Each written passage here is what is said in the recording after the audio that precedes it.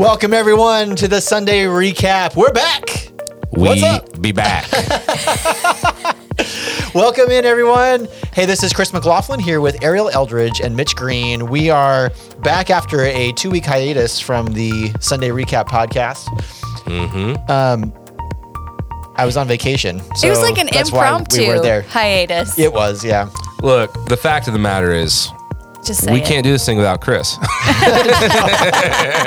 and a lot's happened in the past 2 weeks. Yeah. As the world knows, I mean, some of you know, I had COVID. Oh, Wah, wah. I know, so bad. And so I came back from camp with 2 weeks of literally can't do anything. yeah, And so that put a damper on it. yeah. And here we are now. Here we are. There was never a plan to not have a podcast. there wasn't. Yeah, It just happened. yeah. I got Yeah. some interesting text messages from people. I believe so. Wondering like, want- hey, where's the podcast? Yep.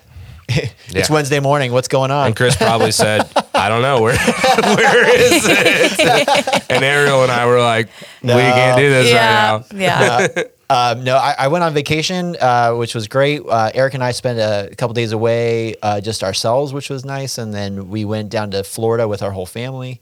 So we were gone for It a looks while. fun. Yeah. You kind of have a tan. I do. I actually tanned up and didn't just peel like I normally That's do. amazing. I know, right? I feel like your California self. A little bit, yeah. Yeah? It's kind of nice. But yeah, we were out in the sun every day, going to the pool, things like great. that.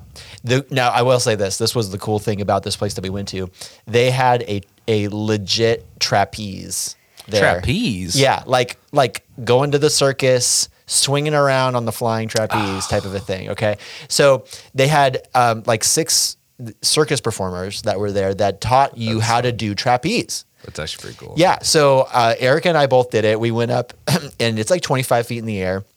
And you gotta, you kind of lean out, you reach out for the thing, and they hold you by this like safety harness. You're on a safety harness, but you gotta reach out, grab the trapeze, and then the first trick they have you do is you gotta like hook your legs around the bar and let go with your hands. So you're swinging on the trapeze. with- No. Yeah. No. So you're doing My that. hands are sweating just you talking I about know, right? it. But then Sierra did it, and Sierra, so she's my 13-year-old, and she has like 10 years of She gymnastics probably training. was very good at it. Right. So they like became best friends with her, all the trapeze artists, and they're like, okay, you're going to do this and you're going to do this. And so they had her doing all these like pullover things and flying That's very through cool. and flips off the thing. I mean, Oh man, was- she's gonna remember that forever. yeah, it was ridiculous. That's cool. So, That's so cool. Super fun. We had a fun time, but we're excited to be back, and we're excited. Actually, I'm excited to get back to the podcast. I missed you guys. Oh, we missed you. And this has been a really good series. I'm kind of sad that we haven't had a lot of time to talk about it because it's so good. It's been really good. It has been really good.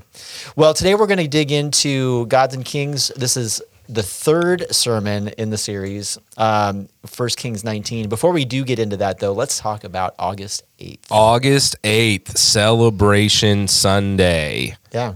That's what it is. Yeah. No, I'm just kidding. Okay, so August 8th, we are celebrating all that God's done this summer. In service on Sunday morning. Sometimes we do kind of like our own little celebrations in pockets. So like we'll do a celebration for students and all God's done, or we'll do a celebration in kids for all that's God's done. And Right. we wanted to really celebrate with our entire congregation. And so that's kind of what was the birthplace of this idea, to say, let's take a Sunday morning and let's not just move into the fall, but let's stop and let's thank God for what he's done all summer. So we're going to, share some details about what God did through middle school camp, through our high school camp, through VBS. We've got, students, kids being baptized that Sunday morning, and they just keep coming in. So that's going to be super exciting. I mean, we've got like 8 or 9 right now. Oh, awesome. Sign up to be baptized. So cool. So it's just gonna be a morning where we kind of pause before we turn to fall and we celebrate what God's done. Yeah. And then I think we're also going to kind of give a little bit of vision for where we're going this fall and kind of announce, some of the different opportunities where people have to be involved in discipleship through classes or through groups and all these things. So it's going to be kind of a turning point for us, but I think it's going to be an awesome morning. One more detail that I think this is what you're about to ask me. Well, no, I do want to just really quick before you get to that. I'm excited to hear about, or for our congregation to hear about where we're going this fall. I feel like we've kind of gone through COVID, and we did a lot of communication and vision casting through COVID about how to get through this. But now it seems like we're coming out of that now. And so taking that next step, I think, is going to be really important. So, anyway. Yeah. One more thing, we're going to have food. Oh, Yes. Yes. So we've got like 600 breakfast items coming from McDonald's. So the goal is like in between service for people just to mingle, celebrate what God's done. A good time to bring a friend or family. Our hope is that people will be able to kind of walk around the church that haven't seen it before. And so, again, if you're listening to this, it's going to be a really good Sunday to have people there. You'll get a little bit of vision about our church, but you also get to kind of celebrate with the families of our church all that God's done all summer. Yeah, so totally. It's going to be a fun morning. Great opportunity to invite some friends. Yep, neighbors, August 8th. Get there. Yes.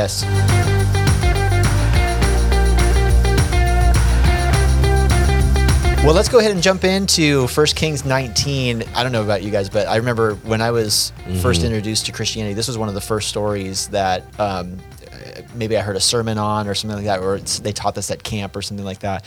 And just this idea that how God, I know the idea that God spoke to Elijah in that gentle voice, in that whisper, was the thing that they were kind of focusing on. And I don't know, that was something that just always sort of stuck with me. Just knowing that God isn't always in the big loud noises, the big things that are going on, but that He is the way that He interacts with us is different than that in a lot of ways. Yeah. A lot of times is. Well, this is interesting because it's a contrast to where the way He's been portrayed before is like an peal of thunder or a pillar of smoke or fire, and so just to come in a whisper, it's showing His character even more. It's really cool. Yeah. And I really appreciated how Scott dug into that in talking about how God is really meeting Elijah where he's at. You know, Elijah's in this place of despondency. He's dealing with some frustration. He's afraid. He's running, right? And God provides for all of his needs. And I was like, wow, that is such a neat picture of how God interacts with us in not only being very sensitive to where we are and the things that we're dealing with and struggling with, but also meeting us right where we are and providing for us in that moment. So I want to get to all of that. I thought what we might do here is maybe, because the passage it's the whole chapter 19, but let's go ahead and read the passage. I'd love to just read it again and all that. Would one of you guys want to read that? Okay. This is like a book, but it's a good book. It is a book. It is a book. Yeah, it's a portion of a book, but the portion is almost the length of the book. You can take all that out later. Okay, 1 Kings chapter 19. Ahab told Jezebel all that Elijah had done and how he had killed all the prophets with the sword. Then Jezebel sent a messenger to Elijah, saying, "So may the gods do to me, and more also, if I do not make your life as the life of one of them by this time tomorrow." And then he was afraid, and he arose and ran for his life and came to Beersheba, which belongs to Judah, and left his servant there. But he himself went a day's journey into the wilderness and came and sat down under a broom tree. And he asked that he might die, saying, "It is enough now, O Lord, take away my life, for I am no better than my fathers." And he lay down and slept under a broom tree. And behold, an angel touched him and said to him, "Arise and eat." And he looked, and behold, there was at his head a cake baked on hot stones and a jar of water. And he ate and drank and lay down again. And the angel of the Lord came again a second time and touched him and said, "Arise and eat, for the journey is too great for you." And he arose and ate and drank and went in the strength of that food 40 days and 40 nights to Horeb, the mount of God. There he came to a cave and lodged in it. And behold, the word of the Lord came to him, and he said to him, "What are you doing here, Elijah?" He said, "I've been very jealous for the Lord God of hosts, for the people of Israel have forsaken your covenant, thrown down your altars, and killed your prophets with the sword. And I, even I only, am left, and they seek my life to take it away." And he said, "Go out and stand on the mount before the Lord." And behold, the Lord passed by, and a great and strong wind tore the mountains and broke in pieces the rocks before the Lord. But the Lord was not in the wind. And after the wind an earthquake, but the Lord was not in the earthquake. And after the earthquake a fire, but the Lord was not in the fire. And after the fire the sound of a low whisper. And when Elijah heard it, he wrapped his face in his cloak, and went out and stood in the entrance of the cave. And behold, there came a voice to him and said, "What are you doing here, Elijah?" He said, "I've been very jealous for the Lord, the God of hosts, for the people of Israel have forsaken your covenant, thrown down your altars, and killed your prophets with the sword. And I, even I only, am left, and they seek my life to take it away." And the Lord said to him, "Go, return on your way to the wilderness of Damascus, and when you arrive, you shall anoint Hazael to be king over Syria. And Jehu the son of Nimshi you shall anoint to be king over Israel. And Elisha the son of Shaphat and Abel Meholah you shall anoint Good to work. be, thank you, I appreciate it. You shall anoint to be the prophet in your place. And the one who escapes from the sword of Hazael shall Jehu put to death, and the one who escapes from the sword of Jehu shall Elisha put to death. Yet I will leave 7,000 in Israel, all the knees that have not bowed to Baal, and every mouth that has not kissed him. Awesome. Thank you, Ariel. All right. So that was a long section, but thank you So good. for reading the whole thing. So And many words. Well done on the names, by the way. I know. If we knew which one of those buttons instantly hit the applause, Oh. it needed Yeah. to happen Well, after I each of mean- those I know, names. right? Shout out to Kyle Worley. I've learned my lesson listening to him that you Oh. always take your time on the names of That's right. people and places. Oh my goodness. Well, you know, one of the things that I totally agree with how Scott kind of unpacked this was that there is a key issue that is going on here in the heart of Elijah. And I mean, because, you know, he talked about that tension, right? The tension between when we are kind of living this life of faith and trusting in God and all this sort of stuff. And then all of a sudden it just kind of like you have this moment of like, I'm not trusting God. I'm leaning on my own strength, and I'm the one that's doing it and stuff like that. And that is kind of the key thing that's going on here, because Elijah is in this moment where he seems to really be trusting in his own strength. What are some of the clues that we have of that from this passage that's showing us Elijah is not really trusting in the Lord through this? He's in a cave. He's running. He's running, yeah. Yeah. Yeah, where before he went up against, like in chapter 18, he went up against the prophets of Baal, Well, right? I mean, he was And then- even making jokes in that. Yeah. You know what I Yeah. mean? He was being Yeah. kind of sassy. Yeah, total confidence. Uh-huh. Yeah, and now, now Jezebel he- comes up and is like, I'm going to kill you. And he's like, yikes. And he takes Yeah. off like. And to me, I think that's the most obvious, the transition in his posture, from the first event, which seems to have a great magnitude, Right. versus the second event, and now he's kind of cowarded, Yeah, yeah. and I think that's, I don't know, I just really resonated with that. I've never really thought about that combination in the story this way, but I was like, there have been seasons in my life where I can experience God and his presence and feel like he's moving in really, really big ways through really hard things that might even take hard conversations or hard steps. And then something that may seem very small is the thing that wrecks me, like right afterwards. Yeah. And I was like, I've never thought about this story in that way, but I was like, yeah, I get that. Oh, like I've absolutely. experienced that. Like sometimes even things that on paper don't seem as big Yeah. can wreck me, when big things, it's like you just go through them with total confidence. I go through that sort of stuff even in times of ministry. Like when I was starting out in ministry, the first job that I had, I was a student director for like a high school ministry at a church in California. And when I was doing that, we would have our youth group on Wednesday nights. Wednesday nights, I would plan, I would write my message, we'd do games, all that sort of stuff. And everything would go great, but maybe there was a certain kid that I was praying for that wasn't there. And it would wreck me. I'd be like, why were they not here? Like, what is going on? And all the other kids that were there, they were all being ministered to, cared for. They had a great time. It was awesome. But I was just focused on that one little thing.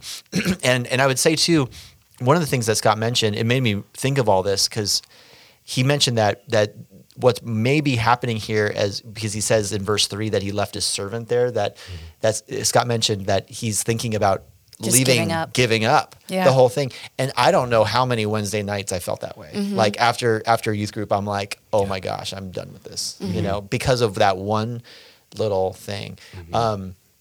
So yeah.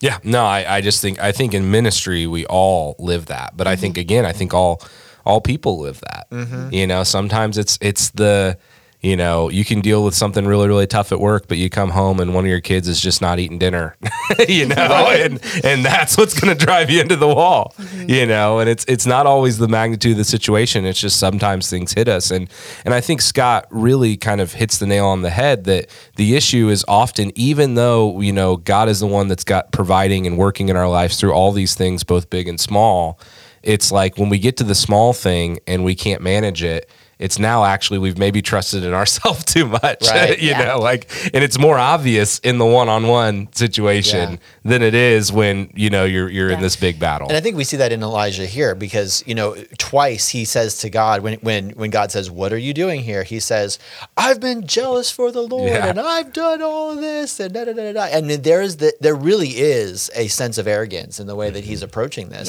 Yeah. This idea that he really has an expectation of how God is going to respond, how God should handle all of this, you know, and God's not doing it that way.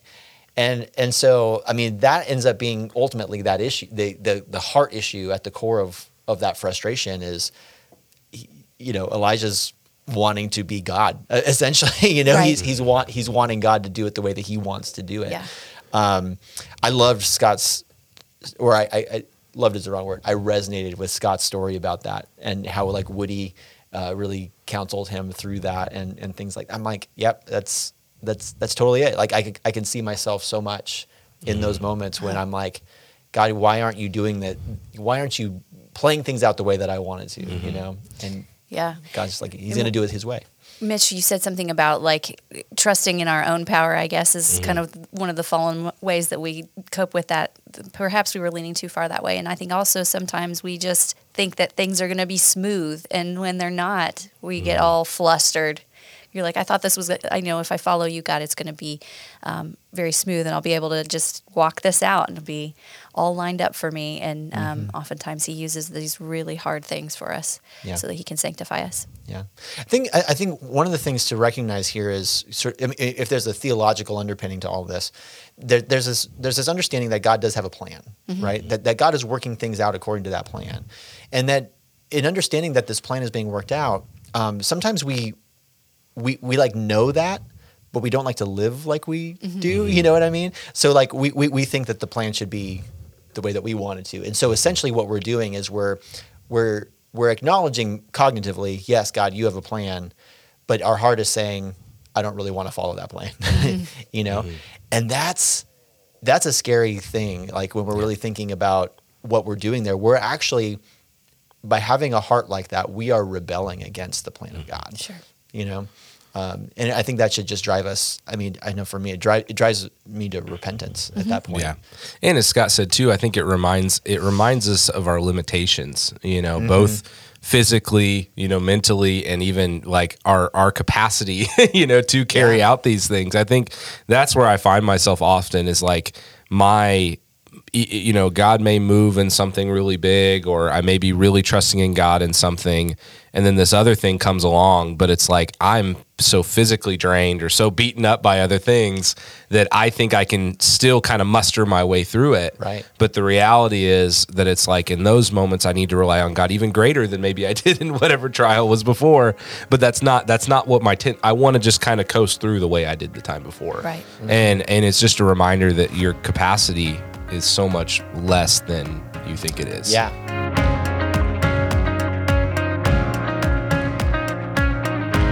One of the things that I thought was so refreshing to hear was Scott made this statement that even Christians can get depressed and even Christians can be suicidal.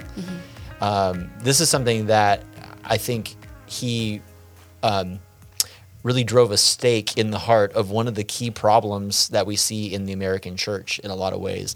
And this is this idea of just being fake, if that makes sense, that we think that when we come to church, we have to put on some sort of a facade that everything is good, that everything's okay. When in fact, what the church really should be is, you know, the church is not a place for the righteous to come together and celebrate how righteous and holy they are. That the church is actually a place for the broken to come together and to celebrate the redemption that they've received in Christ, you know? So there's a dramatic difference there. I would say, what is it that about the church as a whole? Do we even see this in our church? What is it about the church that sort of perpetuates this idea? Is it something systemically that's happening within the church body, or is it like something just with our fallen nature, or what is it? How do we get to this place, and how can we get out of that? I've definitely seen it in every church I've been in. Yeah. I think that time management is a huge factor in the American church. We don't make time to actually spend with others. Yeah. And so we are catching each other in like maybe a 5 to 10 minute passing on a Sunday morning. Yeah. And that's just really not the time to say, I mean, it can be the time. I hope that you would make it the time to say, hey, I confess something that's going on. Right. Pull aside and pray together. We just don't do that. We just don't do that very often. Yeah. And so it really does mean having to probably sacrifice other things in our lives to make time for people. Yeah. That's really good. Yeah. Yeah, when you were talking, it was reminding me of when we were doing that foundations class, and there was a new couple in our church, and we were talking about kind of the like sinner saint dichotomy, you know, this like that we're being sanctified in Christ, but at the same time, like we're wrestling with sin, and God's working those things out of us. And someone in the class held their hand up and they said, you know, why if that's the case, do we not talk about our sin more? Like, why are we not more open about it? Yeah. And so I'm with you, Ariel. I think from my experience, every congregation I've been a part of, it's a problem. And I think you're probably right, because church becomes this thing that we often just do in passing. You know, we sit, we listen to somebody, then we leave, and then we come back. You know, we don't have the opportunity in the space for that. And so we need to create that. We need to create those deep relationships where we can do that with people. You know, I didn't want to interrupt you, but I would say I would take it even a step further where, you know, we see how we are with appliances. When your appliance breaks, you just get rid of it. You get a new one. And they're made to last like maybe a year to 3 years now.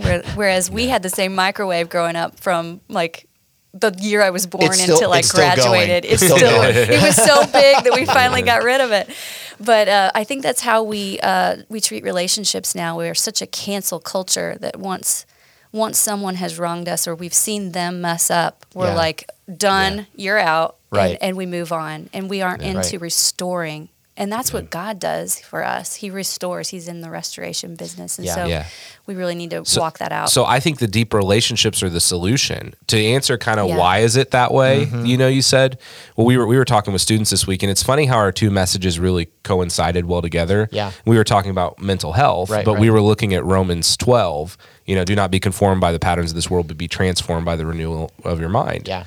I think that why is it a problem is because there's so many of these outside voices that are speaking into the way that we understand ourselves and the way that we work, and that we have to, you know, in the business place. And I see it through my wife's experience. It's like, you got to look out for you, like you're number one, and you can't show any flaws or failures or any room, you know, to need help or anything, because the moment you do that, you're going to be downcasted. You know, like you need to prove your capacity, your capability, and that's all you can show. All the other stuff, there's no room for that in the workplace. And so I think these, and again, for our high school students, they're experiencing this in, like, as you were saying earlier, Chris, you know, God has a plan for our life, but sometimes we want God's plan for our life to line up with our plan for our life. Yeah. Well, all they're hearing all day long is how the moment you start school your freshman year, your grades are going to impact what college you can go to and the decisions. And so they've got this, again, this pattern of the world that defines what success is, what getting into the school that you want, getting the scholarships you need, that becomes the primary focus of their life. And then you're trying to work Christ in there on the side. Yeah. And you wonder why, you know, you're not being transformed to look more like Christ all the time, because the patterns of this world are forming you more than you realize. And I think that's the problem, but I think you're right. The solution is deep community with other believers that can call that out in your life when they see it. Right. You know, that can say, hey man, I've noticed that like you're really into work right now, and you're not spending as much time focusing on your family and your life. And when was the last time that you opened your Bible and you stopped and prayed? It takes people to see that to show you that you're being, you know, kind of conformed by the world. I'd say, you know, one of the coolest things, a couple of years ago, I had a conversation with a new member here at the church about 2 years ago. He came in and he was like, hey, let's go to lunch. I'm like, cool, let's go. So we went to lunch and hung out. And in that lunch, he did two things that I thought were key to helping to break this. He boasted in his weaknesses, and he confessed some of his biggest sins to me. Wow. First time I've met the guy. Yeah. Right. I was like, whoa, that was awesome. Like really, really cool. And what it showed me was he was not interested in a superficial relationship with me, but that he wanted to bring me into his life in a very real way. And I'm like, man, that is so cool. And it's something that our culture is just so bad at. Like we pretend so much all the time that we just have it all together. And maybe what we need to do more of is boast in our weaknesses, confess our sin.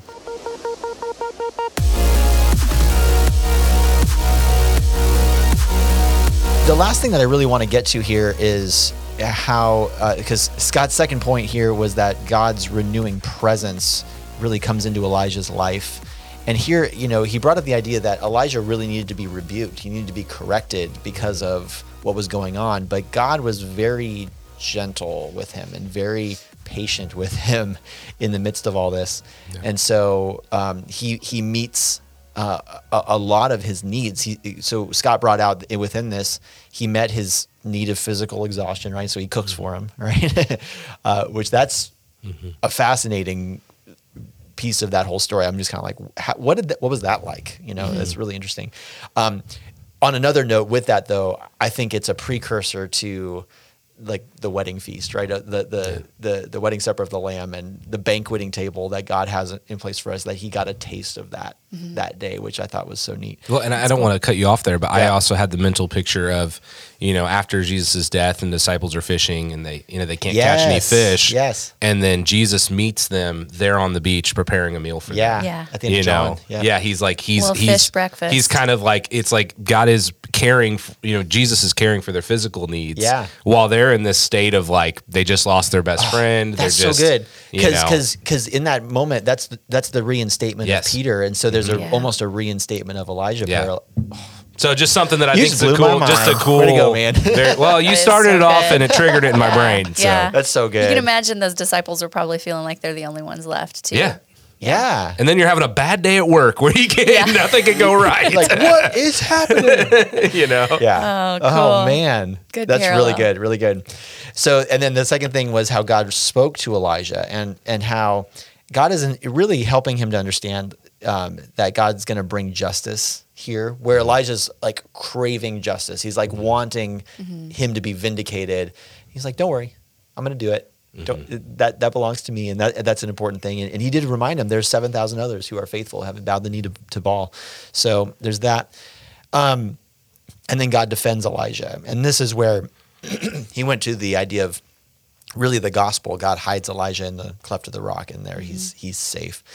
But what I think is so good about this is just the idea of God's patience and gentleness with us in the midst of our sin, of our rebellion, how patient he is with us. I know for me, I've experienced this kind of patience from God in my own life. And I guess I'm just wondering, how have you experienced God's patience with you? Even more, I was having a conversation with JC last night about how are we interpreting God moving some things in our life. And the older I get and the slow path to being wiser that I'm on, I notice God working more and more things out in me that I'm like, I can recognize that, like, God, what you were doing here maybe wasn't about, what I thought it was about, but it was for my own kind of edification, and I think that's kind of like recognizing that God has a plan that he's going to accomplish, and I get to take part in that. Like, I'm a piece of that, but God is also growing me and working things out of me along the way. Yeah. And so God's using me, God's working, but God's also like working for me in that. Yeah. And so I think I do recognize over time, I'm like, man, in that moment, like, I was really operating out of my own confidence and God worked and that was great. But I look back now and now God's humbled me and, you know, and I go, man, I'm so thankful that like he didn't just cast me to the side when my motivation maybe was like my own personal fulfillment. And I think I just experienced that more and more, you know, and it kind of brings you to what I think is the ultimate goal, is just a place of peace that you're not being rocked by all the circumstances. You know, and so that's, I don't know, I noticed that. And for me too, it's bringing me back to this place of dependency. Yes. Like I'm not self-sufficient. You know, we've talked about the word aseity. I'm not assay. You know, I am utterly dependent on God for all things at the end of the day. And I told you, I've mentioned this before, but like one of the things that is the most edifying for me in this is having the Time Hop app on my phone where I see things that I've posted in the past. Yes. And for sometimes I see things and I can understand and have perspective about where I was at in that moment and where I'm at now. And I go, holy cow, God, like I recognize now how my posture there was not holy, was not worshipful for, even in small things, you know, like a 17-year-old kid who's posting that he's going to work out all the time because he wants people to think that like he's, I don't know, physically fit or something. Like as small as that to big things, you know, where I made a post about, you know, parenting as I was a youth pastor and I really just wanted our parents to step up their game. You know, but it wasn't in a God honoring way. I can look back at those things now and I can see, I'm like, God, I mean, I'm so thankful you took me from here to there. And what were people doing? Like, why was the leadership of that church allowing me to run that event when I was in that place? And, you know, and you just know that, dude. That's what I think I've experienced. And I'm not like, Time Hop's not a spiritual app, but it does that for me because I look back, and that's one of the reasons I don't get rid of it, is because I go, man, like, God has really grown you from here to there. And I don't mean it in a confident way. I'm almost like, I'm so glad nobody else sees that post. You know? Look how big of a schmo I was. But they're not even they're not even inappropriate. They're subtle things, but you see your growth. I think you see those things. Well, and that's actually the Apostle Paul talks about that in 2 Timothy because he's giving Timothy some encouragement, and at the end of his letter, he's like, "Hey, listen." And I don't know where the verse is, but he does say. That your church should see your growth. And that's one of the ways that one of the marks of a good pastor is that you are constantly growing in what you're doing and things like that. I was like, oh, that's really cool. So anyway, but you get to see that through Time Hop. And I mean it. I'm talking about from the humbling posture. Like I'm normally like, goodness, I'm so glad that people do, like that's not something everybody sees. You know? No, I agree. You said all the things that I would say, and then I was thinking too that God just shows His patience through other people and how patient they are with me in those same ways. And just walking it out, and like I think, wow, I still have the same friends and the same family that love me, even though I was like that. It's funny you say that. And this is a shout out to him, and I don't even know if he listens to these, but like Dave Whitehead is often that for me. Like I will throw something up on him, and then I'll come back a few weeks later, and I'm like, hey man, sorry for like just puking on you, loading that on you. And he's always like, no, thank you, I want to know this. But then he'll also validate growth. It's just funny. Like that's great. You have those, like you said, you have those people in your life that like they're gonna be there for you, you know, no matter what the state you're in. But they do often at the end of the day, they'll come back and be like, yeah, I really don't know if you were in the healthiest spot there. And my mom does this all the time. I really was praying for you after that conversation, you know, and I'm like, and then she'll tell you later, like, I'm so glad that God worked that out, you know, and we need those people. Absolutely. For me, and just to be vulnerable with you guys on this and everybody that's listening to this in the world, but for me, the biggest thing where I've seen God's patience is actually in my marriage. I think there was a period of time where there were things that I had like definite like expectations on my wife for how the marriage should go, how things should be taken care of in the home, and all that sort of stuff, that I was getting so frustrated over and over again, just so frustrated with how things were going that it was like wrecking me. It was just wrecking me. And it wrecked our marriage in a lot of ways. It just messed a lot of stuff up. And I think for me, what I had to come back to was recognizing, actually what it was recognizing that God had made Erica to be exactly who she is, and that who she is actually the perfect person for me in our life and in our ministry together. And I was not seeing those things because I was so fixated on, I want it to be this way, you know? And the reality of that kind of that switch absolutely transformed the way that I viewed my marriage to where, so we celebrated our 18th anniversary last night. Congrats. Thanks. And Peyton Manning year. You Hey. know who that is, you know. That's so weird. one day I'll learn who Peyton Manning is. But the thing that I reflect on the most, especially over these last few years, is how grateful I am that I have her in my life, because she really is the perfect partner for me in ministry and in our family together. Sweet. Well, and I think you're right. It's marriage is such a good parallel of, I mean, even how we're working out our relationship with Christ and with God in the sense of like, you get married, and I think, and I'm closer to the front end than y'all, but it's like you get married and your primary focus is like, we're doing this because we love each other so deeply and it's for mutual fulfillment.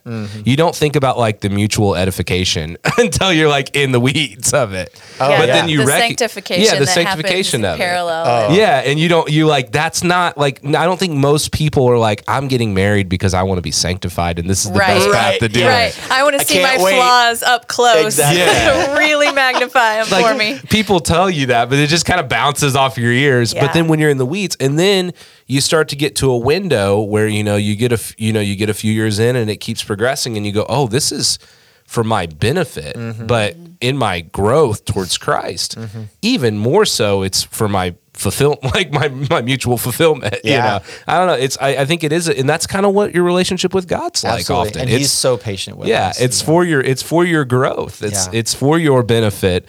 But sometimes we start from the beginning being like, this is for fulfillment. You know. Yeah. Well, guys, I just suddenly feel so much closer to you guys as we had a kumbaya moment. It's sweet. Well, and I think that's part of what we were talking about, right? Like, I mean, Yeah. these are sort of the conversations that we need to be having with one another more and more often. So, if you're out there, you're listening to this conversation, you're like, I need to have a conversation with somebody about this. Maybe give us a call. We would love to talk with you about those things. Talk to your brothers and sisters in Christ, to friends from church.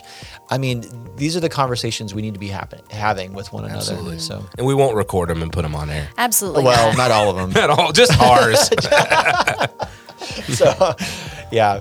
Well, hey, thanks for listening today. We're so glad you joined us for the return of the Sunday recap. And hopefully you haven't given up on us and deleted the app. So, but thanks so much for listening today. And we'll be back next week. We promise. We'll be back next week. Lord willing. Don't ever say that. That's true. Listen You're to right. James. That's right. Man. Lord willing.